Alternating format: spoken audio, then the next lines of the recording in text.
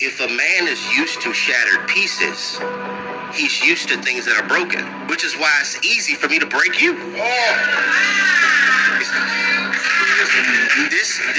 I'm used to broken stuff.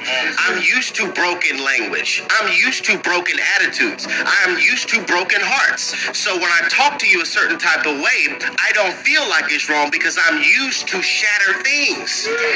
So now, many times, sisters will say, why does he act like this? I'm used to broken stuff. And so I think a lot of times what we really have to do, learn how to assign the emotion to each piece. When she is crying, do you immediately correlate and project on her, that's weak? Why are you crying? Stop all that crying, girl. Ain't no. Or have you learned this means hold her?